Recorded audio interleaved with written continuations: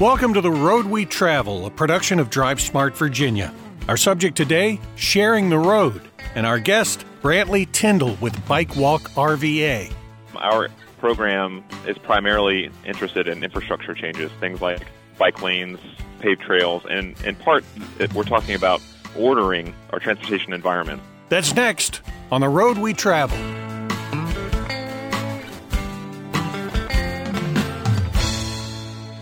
Our guest is Brantley Tyndall. He is the Director of Outreach at Bike Walk RVA. Thanks for joining us, Brantley. Thanks for having me. Tell me about Bike Walk RVA. Let's just start off with that for folks who may not be familiar with what your organization does. Definitely. So Bike Walk RVA is a program of sports backers. We're an active living nonprofit in the Richmond region, and we're largely known for our large running events like the UCROPS Monument Avenue 10K and various events around the year. And we're about 30 years old now. And in 2012, in order to realize our mission of making Richmond, the Richmond region, the most active in the country, we realized that safety played a really big role in whether or not people chose to run or walk or ride bikes. And so we built our Bike Walk RVA program to advocate for safer streets for biking and walking. And we're largely infrastructure focused, like bike lanes and paved trails, sidewalks and crosswalks. But we also certainly spend a lot of time talking about safe road education and everyone sharing the road safely and everyone getting to where they need to go. Does Bike Walk RVA work with the city of Richmond? You're basically the Richmond area or the Metro Richmond area? We're Bike Walk RVA is a regional program that tends to focus primarily with the city of Richmond, counties of Chesterfield, Henrico, and Hanover, though we've started to spend a little bit more time in Ashland and Petersburg as well. Are you working with the governments of the counties and the city? How does that work? Yeah, we certainly work with all of the local governments, in part because we focus a lot on infrastructure advocacy, meaning we want to see and really we want to help Richmond region residents advocate for more bike lanes, more paved trails, and other infrastructure projects that, of course, require a lot of governmental oversight and approval of everything from design, funding, and building, and those processes take a long time, and they really don't happen without a lot of community engagement and community ownership of those projects. So we help to uplift and amplify what we really perceive to be community desires that are already out there. We just help people be more effective and make it to the right meeting and talk to the right person, and really to be updated on what the best infrastructure trends are, and ultimately what we want to see is more people choosing to bike and walk to work or for any other reason, and to be safer while doing so, both as they relate in the same space to drivers, but also how they bike and walk themselves. I think a lot of people would want a bicycle if they felt they were safe doing it, if they felt the infrastructure was fostering their safety. Yeah, we certainly agree. And it's funny. I can probably talk about this one for a minute. It's middle of February right now while we're recording this podcast, and it's one of the few snowy days that we get in the Richmond region, and it's like most people think it's kind of dismal and it's kind of gross out. And I think a lot of folks, when we tend to think about why people don't bike, it's oh man, what about hills? Or oh man, what about bad weather? What do you do when it's raining? Or what do you do when it's hot out? What do you do? Those things are really easy to overcome. There's just you get right clothes for it, or you get a fender for your bike. Those are actually really simple things to solve. The hard thing to solve, and the thing that really is the biggest barrier to people choosing to bike, whether it's to work or whether it's just around the neighborhood, because some people really just don't live close enough to where they work, and you can't expect people to ride 30 miles if that's where they have to go. The biggest thing to overcome is really the both real and perceived fear of sharing the space with cars because of the major discrepancy in size and speed. So if there's an impact with someone biking and someone driving, there's almost always one party that loses. And so that perception is felt, and it's really something that prevents people from even getting started. All road users have the right to use the road. That's why they're called road users. Pedestrians, bicyclists, motorcyclists, automobile drivers, truck drivers, everybody. But we have reciprocal responsibilities also to look out for one another. That's certainly true. That's certainly true. We all have responsibilities. There's the law allows and that bike riders and pedestrians and sometimes tractors and horse-drawn carriages to use the road. And generally, we all follow the same laws and have the same rights and responsibilities. There are some that are specific to individual road users, in part because, it's basically impossible for a bike rider to go 60 miles an hour. And cars don't have to worry about crosswalks except for when they know to yield to them. But you don't have to worry about cars having mid-block crossings and different kind of signalizing treatments for, if a pedestrian is going to cross here or if a bike is going to cross here. So there are some subtle differences, largely at intersections and largely in areas where there are different kinds of road users. But more or less, we all follow the same rules because we don't want to be making decisions not knowing what to do. That's one thing that can lead to crashes, is going high speed regardless of what kind of vehicle you're in, going high speed into like an unknown situation. Right. So more or less the same rules, and we'll all get through that intersection fine.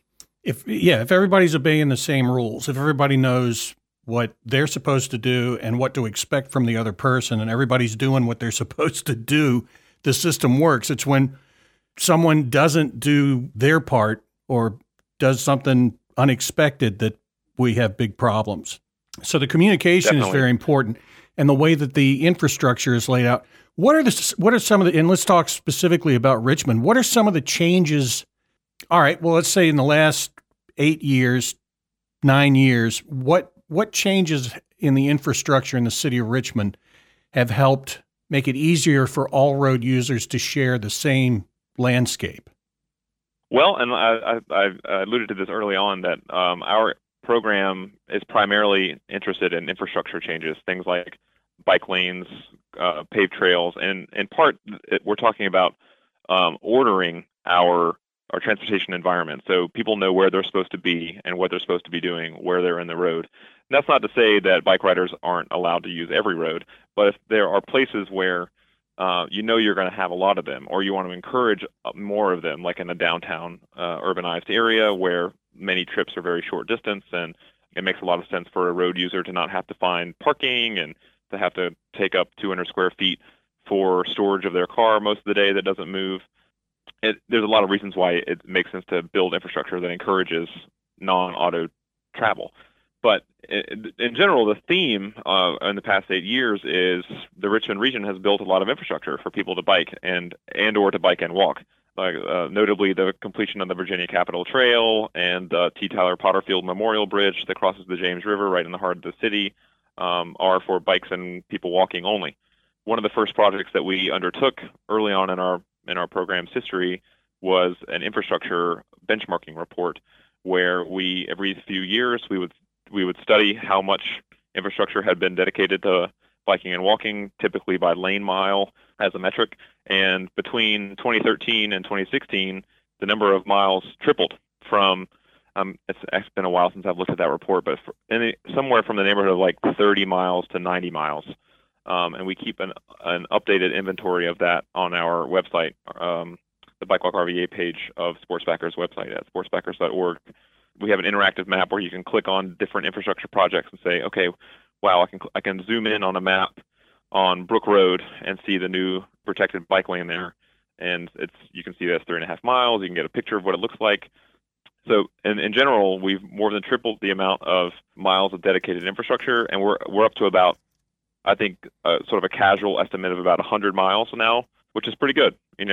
Anywhere from 1 to 10 miles a year, depending on the year. And 2015 was a big one for building infrastructure, in part because of the energy around the World Championships that Richmond hosted. But I do want to say it's not just the city of Richmond. It's certainly the region has been working on this a lot. Insofar as the region actually agreed last year during the 2020 General Assembly to form a Central Virginia Transportation Authority, in part to be able to pay for some of these kinds of projects, like the forthcoming Fall Line Trail, which is a lot like the Virginia Capitol Trail. And for listeners who may not be familiar, the Virginia Capitol Trail is a paved, fairly wide, multi-use trail that's off the road. It's along the road in some sections, but it's not a part of the road. Between Richmond and Jamestown, it's about 52 miles, and it really has become such a successful project for active transportation and recreation, and people really love it. And now people are like, well, we want another one. And so one of the projects that Bike Walk RVA has been working on with our local governments is the Fall Line Trail, which would be essentially a north-south oriented complement to the Capitol Trail, which runs east and west and would connect down in the city of Richmond somewhere near the riverfront. Everything from, an individual bike lane project to when you start to really look at how these projects are getting built out, we're talking about building essentially our own kind of bikeway network that is either along a street or parallel but off of a street to a lot of our existing roads. Because funny enough, bike transportation is very similar to car transportation in that people start and finish in the same places, and they need to stop at the same stores, and it ends up being, a very multi-year effort, but you can actually build infrastructure that has a dedicated roadway network almost overlaid, if you look at it from an aerial perspective, from the roadways that we're used to driving. I think I answered your question. It's primarily about we've had an explosion of infrastructure, and hopefully we have a lot more. The trail you were talking, not the Capitol Trail. I'm familiar with that one. That's beautiful, by the way they've built the bridges, and it's a terrific. I want to ride it. I don't think I can ride the whole thing, but just take it in chunks. Yeah, I think if I ride from like Richmond towards Williamsburg, that's mostly downhill. Yeah, it's not so much as you might think. It's definitely more rolling. But no, the other one is that trail that comes down from Ashland a part of that? Yep. Its original working title was the Ashland to Petersburg Trail, and the northern section of that was an existing trail concept that's called the Ashland Trolley Line that has been kind of melded into the Fall Line effort. So the Ashland to Petersburg Trail was picked up by VDOT in 2018 now. I think it was 2018, where they did a long-term trail-wide feasibility study and environmental study, and became really the foundation for the localities to be able to start building their sections out, and would be 42 or 43 miles as it's sort of currently conceptually aligned, and connect Ashland through the heart of Richmond down to Petersburg, and would touch and really transverse the counties of Hanover, Henrico, Chesterfield, and the city of Colonial Heights. I'm just going to toss this out there because it seems to affect everything. Has the COVID shutdown, and has that affected bicycling? Absolutely. Yeah. Most people have been describing it as the biggest bike boom since the 1970s. Really? Bike shops around the country are selling out of bikes. Essentially what happened is overnight, people, other than essential workers, people immediately were stuck at home forever for an indefinite amount of time. And people needed to be able to escape. Like, they needed to be able to get their regular exercise, or they needed to be able to get out of their own, living room, maybe to get a little free time away from their family, and also like peace of mind, and to be able to enjoy the good spring and summer weather that were kind of on the way as the lockdowns took effect. And people came out in droves. One of the only things that was available for basically getting out of your house was going for a run or going for a bike ride. And so people got their bikes out of storage, and they got them fixed up, or they bought a new one. And so bikes sold out around the country pretty quickly. Bike sales around the country, as reported by the industry, were up 120%, and they would have been higher if they'd had the inventory to sell. So bike shops were deemed essential, and in part because their transportation is so necessary, and they've certainly had to adapt to different retail experiences and customer engagement, but they have I'm reluctant to say it, but the way that I want to say it is that it's been pretty good times for the bike industry, despite all of the downsides, obviously, to having a pandemic. Well, that's happened to a lot of industries. I mean, that's just normal, like the food delivery industry. Yeah, teleconferencing. It's a good time to be in teleconferencing. Yeah, sure. all that stuff, we've had to adapt and do things differently. And I guess the bike boom is a part of it. So there are more, I guess it's safe to say, more bicycles on the road, and there will be in the spring. Again, that goes back to the infrastructure, and when we've got all these different modes of transportation sharing, and I'm talking more about like in the city of Richmond, the Colonial Bike Trail or the Colonial Trail is really well designed as far as almost entirely separating vehicles from pedestrians and bicycles. There are a few places I've seen where they cross, but those crossings, if I'm not mistaken, they have a light or something. I seem to remember. The crossings are really well done. And yeah, they're what are called RRFBs, rectangular rapid rectangular flashing beacons that are essentially very high vis crossings for pedestrians and a number of other kinds of infrastructure things like that. The one out in the easternmost crossing, and for those who might not know the alignment super well, it more or less parallels Virginia Route 5 between Richmond and Jamestown, and which is a scenic byway, and it's a great, you're going through historic farmland, and it's a really enjoyable experience. But so it crosses the Chickahominy at around mile marker 7 or 8, and just to the east of that, it crosses from the north side of Route 5 to the south side as you're heading east. You stay on the south side as you're heading towards Jamestown. I'm told that VDOT put in like visual camera sensors, like they're not just motion sensors, but they're actually cameras that sense changes in light. And I think even from a digital standpoint, they sense changes in individual pixels to be able to sense when bike riders and I think also pedestrians are approaching it, so that the flashing lights turn on without having to hit a button, which I think is really savvy, and I really would love to see a lot more of those kinds of things. But yeah, big kudos to VDOT and the Virginia Capitol Trail Foundation and the number of partners that work on that project to really focus on the importance of those crossings, because when you're not crossing, there are fewer opportunities for collisions or conflicts, as you might say. But the crossings have all been really well done, I think. I used the Capitol Trail as an example because it really works well. I guess I'm as interested in how the infrastructure works in the city, Richmond specifically, where it becomes much more congested and you have pedestrians and bicyclists and automobiles and trucks and buses all sharing. I'm thinking like Broad Street. What are some of the approaches to keep things from going haywire? Interesting.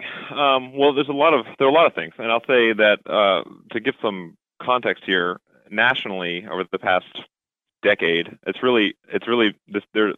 been a trend that's been an uptick since about the last time we had a recession, in 2008 and in the years following, where driving went down a lot. VMT, which is the vehicle miles traveled, is the unit that federal agencies and state agencies use to measure the amount that Americans drive by miles. And so we're in something astronomical, like 32 billion VMT a year. But they track that. And there was a sharp decline in the late 2000s, in part because the economy was bad. And so people weren't driving to work as much, and people couldn't afford gas as much. And people looked for alternatives.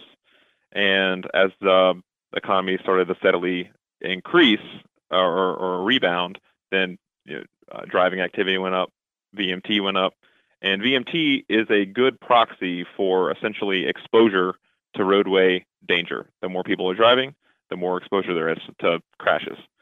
So basically tracking that increase of VMT since the last recession, there's been a steady increase in pedestrian fatalities.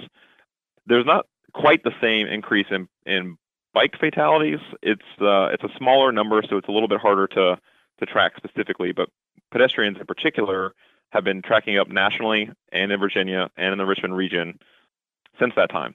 And on an average year, 1 in 6 people who's killed in Virginia in traffic is a pedestrian. That number has been growing. In 2019 saw an all-time high with 126 people killed, and 2020 was 123, so almost the same. And interestingly, at a time when 2020 was such a strange year for transportation. VMT was down a lot. So, and I think probably I haven't seen the raw numbers, but I think there's enough evidence to say that driving activity went down a lot in 2020, and the proportion of pedestrians who were killed to that amount of driving was actually higher. If not, it's at least on par, but I think it's very easy to say that it was a little bit higher. So the danger to pedestrians and to some degree bicyclists is definitely increasing. And so when you talk about sort of the urban environment and what can be done to reduce those fatalities, the number one thing that I think is important is actually speeding. Speeding is there's a couple ways to think about this, and I talk with our transportation officials around the Commonwealth a lot about this, and serve on, I think actually with you on the Pedestrian Safety Task Force at the Department of Motor Vehicles. Mm-hmm. Speed is not speeding, but speed is just physical energy, and speed itself is a factor in every single fatal crash, no matter what. Because if you slowed that crash down enough, there would be no fatality. So There's some kind of threshold, and in every case, and all cases are very different, but in every case, if you were able to just take some of the speed away, that fatal crash would have no longer been fatal. And that's just true. It's just true physics for every single crash. Yeah, the more energy you put into the equation, the more likely it's going to be fatal. Yep. Speed's energy. And the lower the speed, the more avoidable it is as well. Yeah. And so, but the other way to think about it is speeding, which is exceeding the posted speed limit. Speeding, during the pandemic, the year 2020, DMV reported a 12.5% increase in speeding-related fatalities, which is interesting because it correlates, or doesn't correlate, it coincides with a 15% reduction in speeding-related crashes. So driving was down, the number of crashes were down, but those crashes got more deadly. And so I wonder, what can we think about? What do those statistics mean? They could mean a lot of things, and more data could shed light on different ways of thinking about it. But something that we know about the year 2020 is that driving was down a little bit. When driving is down, then congestion is down. When congestion is down, people can speed more, and there have been sort of anecdotal and sort of like reports of individual cases of an increase in reckless speeding, where if you get on an interstate and there's no one on the interstate with you, who's to say you can't go 100 miles an hour? I don't have really great numbers to say that was like a major problem, but that definitely did happen on occasion. But what we did see is around the state a 12.5% increase in speeding-related fatalities. People are driving faster because there's less stuff in the road to slow them down.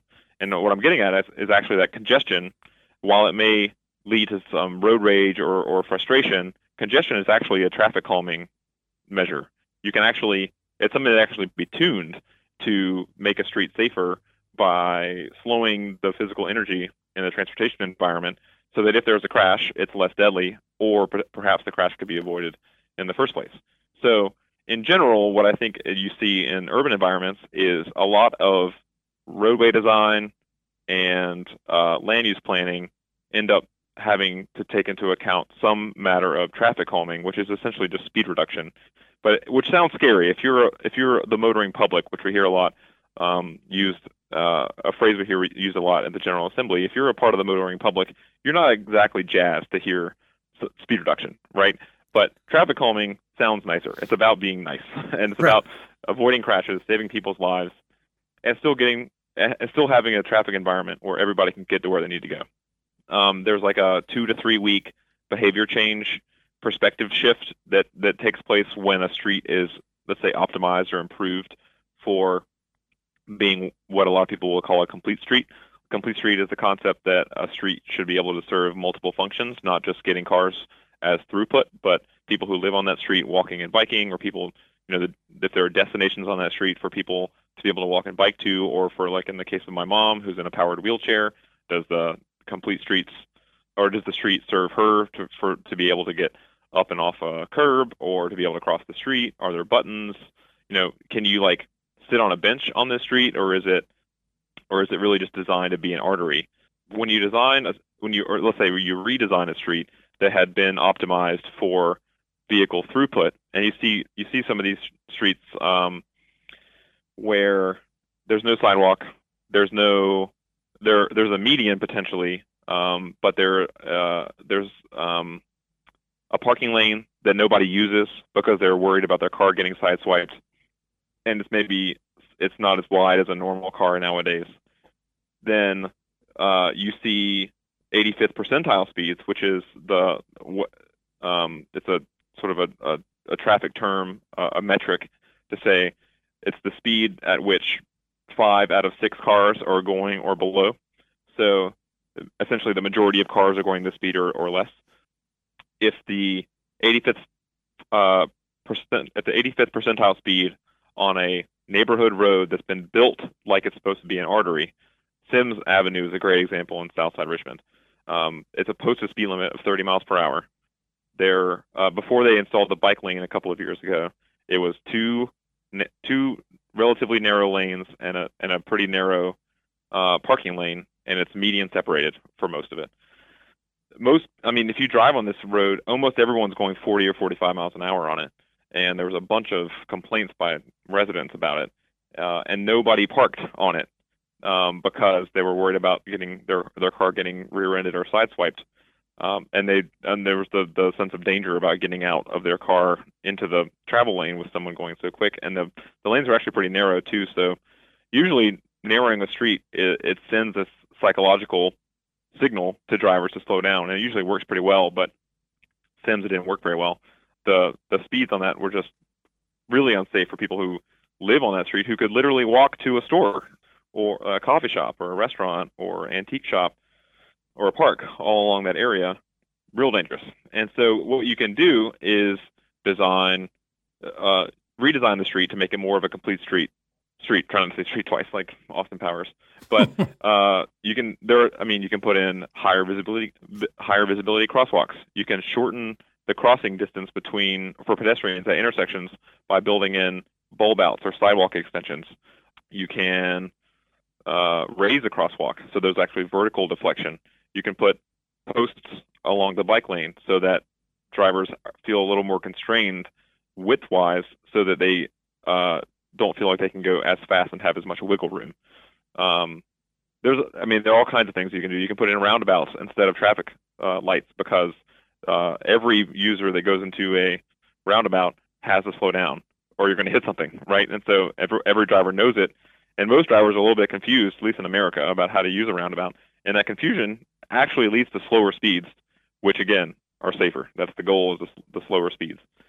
And part of what the bike and pedestrian infrastructure movement has been about getting dedicated space for people biking and walking, so that they don't have to share those high-speed environments with cars.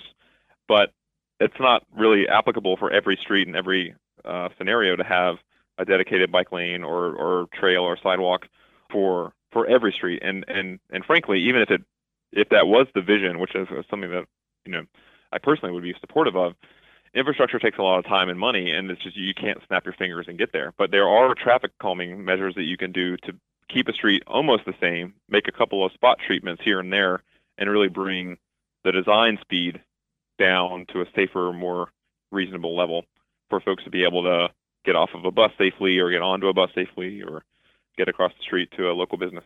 So it's different for every situation, basically.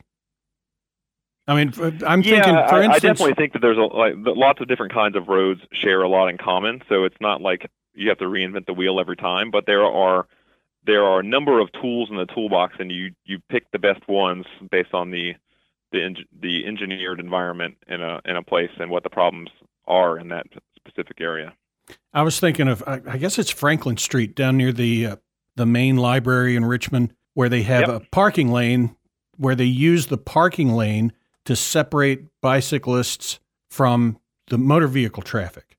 Yep, we call it a floating two-way protected bike lane, and it's a bit of the focal point of the bike network in the Richmond region. In what way? Well, it's a little bit like the Virginia Capitol Trail, in that bike riders have a lot of physical separation. It's about as much physical separation as you can get from active drivers. as a bike rider, except for, of course, you have to cross streets, Yeah. but you have not only painted lines on the pavement, but you have physical plastic posts. Some people call them flex posts in that painted buffer, and then the parked cars serve as a physical buffer between active motor vehicle traffic and the bike traffic. And it also has a bit of an efficiency in that it is bike lanes in two directions. It's a two-way bike lane, so that you don't have to carve out space and the additional space for the protections in both directions. Instead, you only have to do that once.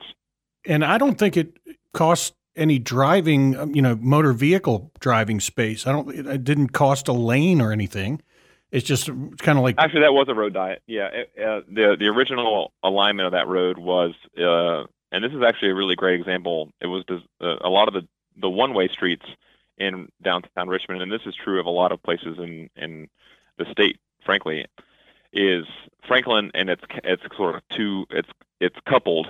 Franklin and Grace are two streets that have, and also Main are one-way streets. They go in opposite directions that are adjacent to each other. So they essentially form a pair or a couplet. Franklin and Main go opposite directions. They're each two lanes, or at least before the bike lane was installed, they were each two lanes and two parking lanes, one on each side. And so in order to put the protected bike lane, two-way protected bike lane on Franklin Street, they did eliminate a travel lane in that section in order to provide they essentially brought the parking lane inward to the center of the street to use that parking lane space for the two-way protected bike lane. And then that we'll call it the kind of middle lane is actually, and it's actually a floating lane. So it is, it's only parking most of the day, but at peak hour, it is a travel lane.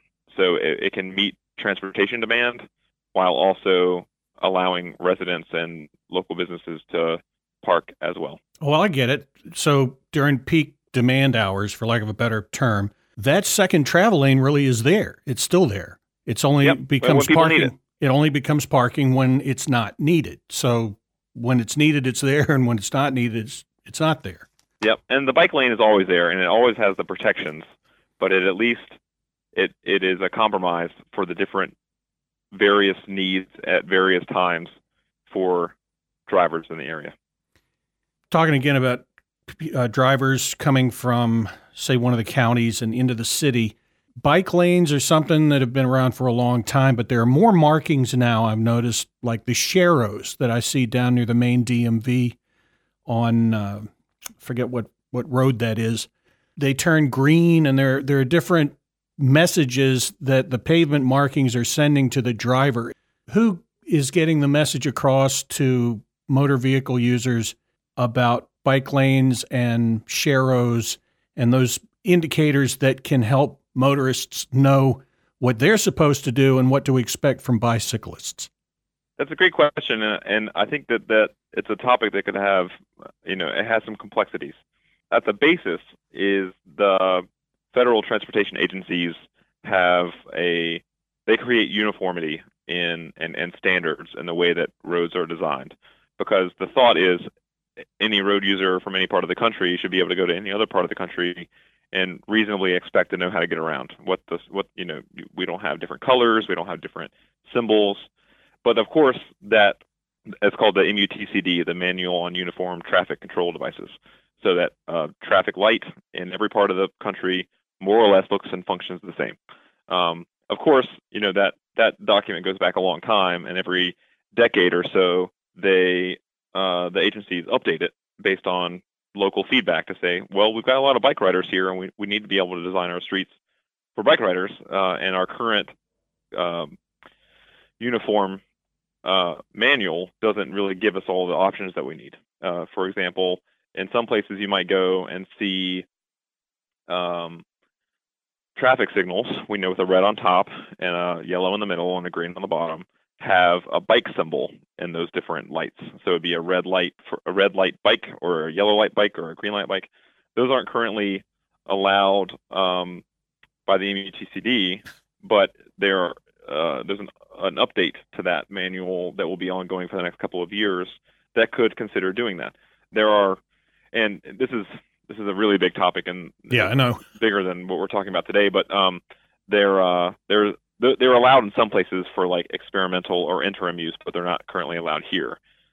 But in general, there is always the potential for innovation and to respond to a city or a state's ever-changing needs. But sharrows and bike lanes, like you say, are not, the thought of them is not brand new, but they have continued to evolve over, and then I think they've evolved fairly rapidly in the past 15 or so years. And the theme of that evolution is that they tend to get bigger, more separation, more highlighting colors, so I said more physical separation. I meant to say sort of like distance separation, but then also physical protection, meaning something, some sort of physical barrier. And there's lots of different things. They could be parked cars, which in Richmond around Franklin Street being built, it took some time to get people to kind of buy into the fact that parked cars could be a useful physical protection to bike riders. But I think we won that fight. But you could use planters, you could use a median, you can use all kinds of stuff. I think that we will continue to see the evolution of those kinds of projects, bike lanes and paved trails. And I think if I have a hunch that we will start to be building more paved trails like the Virginia Capitol Trail and the forthcoming Fall Line Trail in urban areas, which is there are a number of major cities around the country that have those kinds of trails in their downtown urban cores, and the Richmond region is kind of following that trend on the coattails of the success of those projects elsewhere. It might take.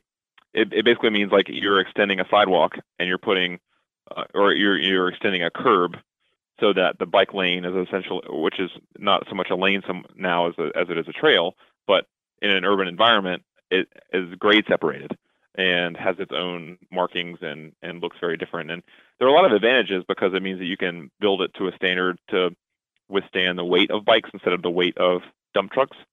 And so there's some cost savings and some other things, but and certainly for like a placemaking standpoint, to have a place that feels good for people walking and biking and sitting on a park bench. But the more or less the bike lanes and the traffic calming in the city of Richmond and increasingly elsewhere in the region are designed so that there is some intuitive ability to understand it. Like if you see a bike symbol on a residential street that has bike racks and is designed for a slow speed, it's pretty intuitive that even if you don't know anything about bikes, but you see a VDOT installed bike symbol on a road, you can at least be aware that there are going to be bikes around. Right. So it sends a signal, really from like a psychological way, not like a communication way, that expect there to be bikes. They're going to be on the road. You can install signs to say bikes may use full lane, which is in the MUTCD. But the thing about a sharrow is it's not a bike lane, and this is where we start to get a little bit of a disconnect with drivers who don't have as much experience with this kind of thing. So a bike lane is a dedicated lane for the preferential use of bike riders only. So a bike rider can use it, and a driver can't. And that's why there's a solid line separating them. Exactly, and so that's a kind of a good technical point, that it's built within the same standard of the MUTCD, which is if it's a solid line, you can't cross it, and that a white line is typically meant to indicate that it's going in the direction that you're going, and yellow line indicates that there's a directional difference on the other side of that line. So there's intuition there, and we continually kind of brush up against this behavioral problem, which is you can't just sign everything. If you put a bunch of signs out, it becomes sign pollution, and people stop paying attention to them. So it's important to use signs where you really need them, and then to use other cues to help guide people effectively, like traffic calming that is designed. You design the speed of a road based on how wide the lanes are, or how many times you have to stop, or if you have to deflect things like traffic circles or roundabouts and sidewalk extensions, otherwise called bulb outs. if you put things in the way, you have to drive around, you'll slow down, and you can send that cue, and you don't have to explain to anybody what that is for, what the purpose is. It does take a little bit of education to explain what bike lanes are, and so we are happy to have put together an RVA Bikeways guide with grant support from the Department of Motor Vehicles, and which I think has been a partner of DriveSmart as well. That actually got us a Governor's Safety or Highway Safety Award back in, I want to say 2016. It was in the McAuliffe administration for that guide, and I mean, but that opens the door. Your question opens the door to a much bigger question and conundrum and problem of how do we educate drivers at all?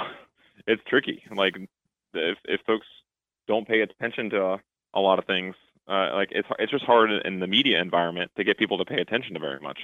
Well, I think you had a great answer when you said basically the more intuitive it is, the better it works.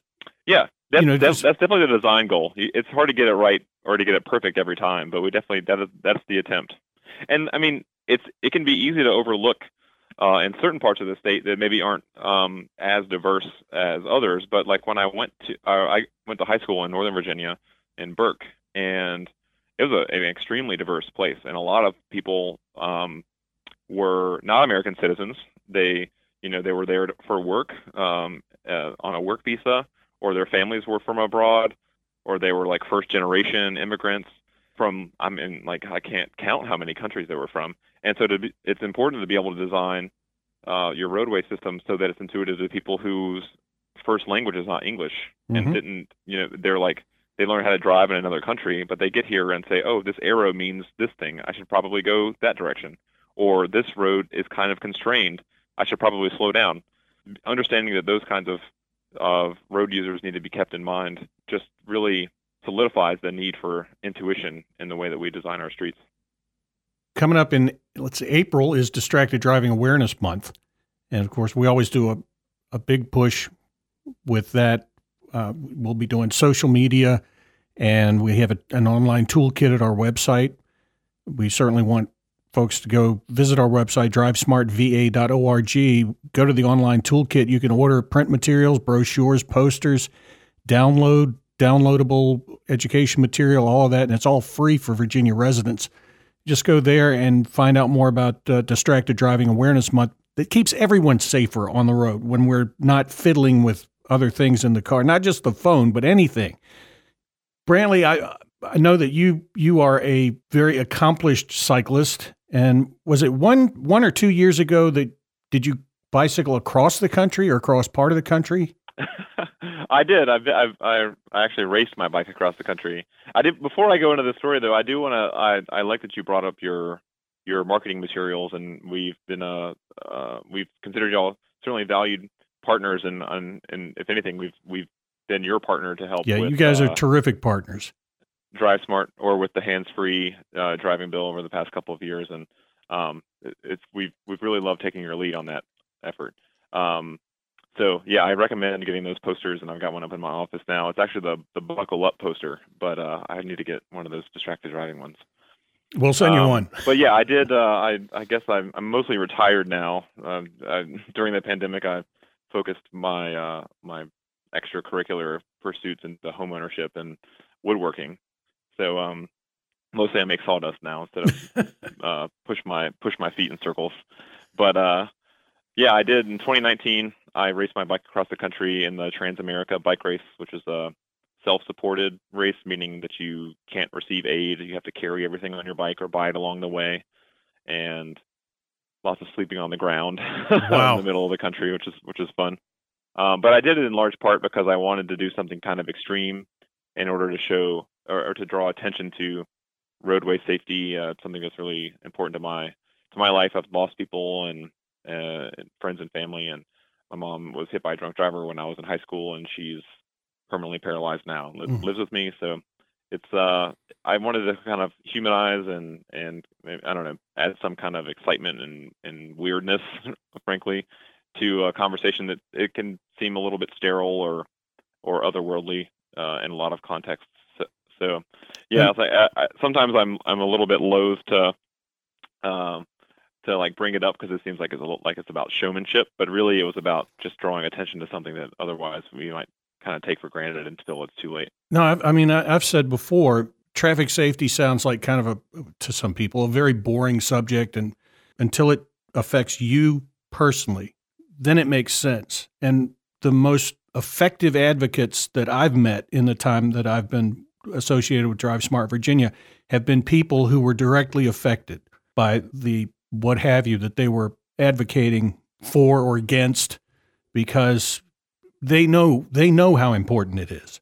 Because we're all road users at some point during the day, normally, whether we're a pedestrian, bicyclist, passenger, driver, and we all, like I said earlier, have reciprocal responsibilities to one another to ensure each other's safety. And that's what we've been talking about. And Brantley, I really appreciate your being a guest on our podcast. You really know what you're talking about. Yeah, I've been doing this for a long time, and it's really a pleasure. And it's I recognize that bike and pedestrian safety is just one piece of the pie for transportation safety, but I feel passionately about it, and I think that the more we walk and bike, those of us who are able to do it, the more we get out of our transportation environment that, frankly, we all pay for, right? So we should all expect it to get a little bit better. Thanks for joining us on The Road We Travel, a production of Drive Smart Virginia. Visit our website, drivesmartva.org, and follow us on Facebook and Twitter @DriveSmartVA.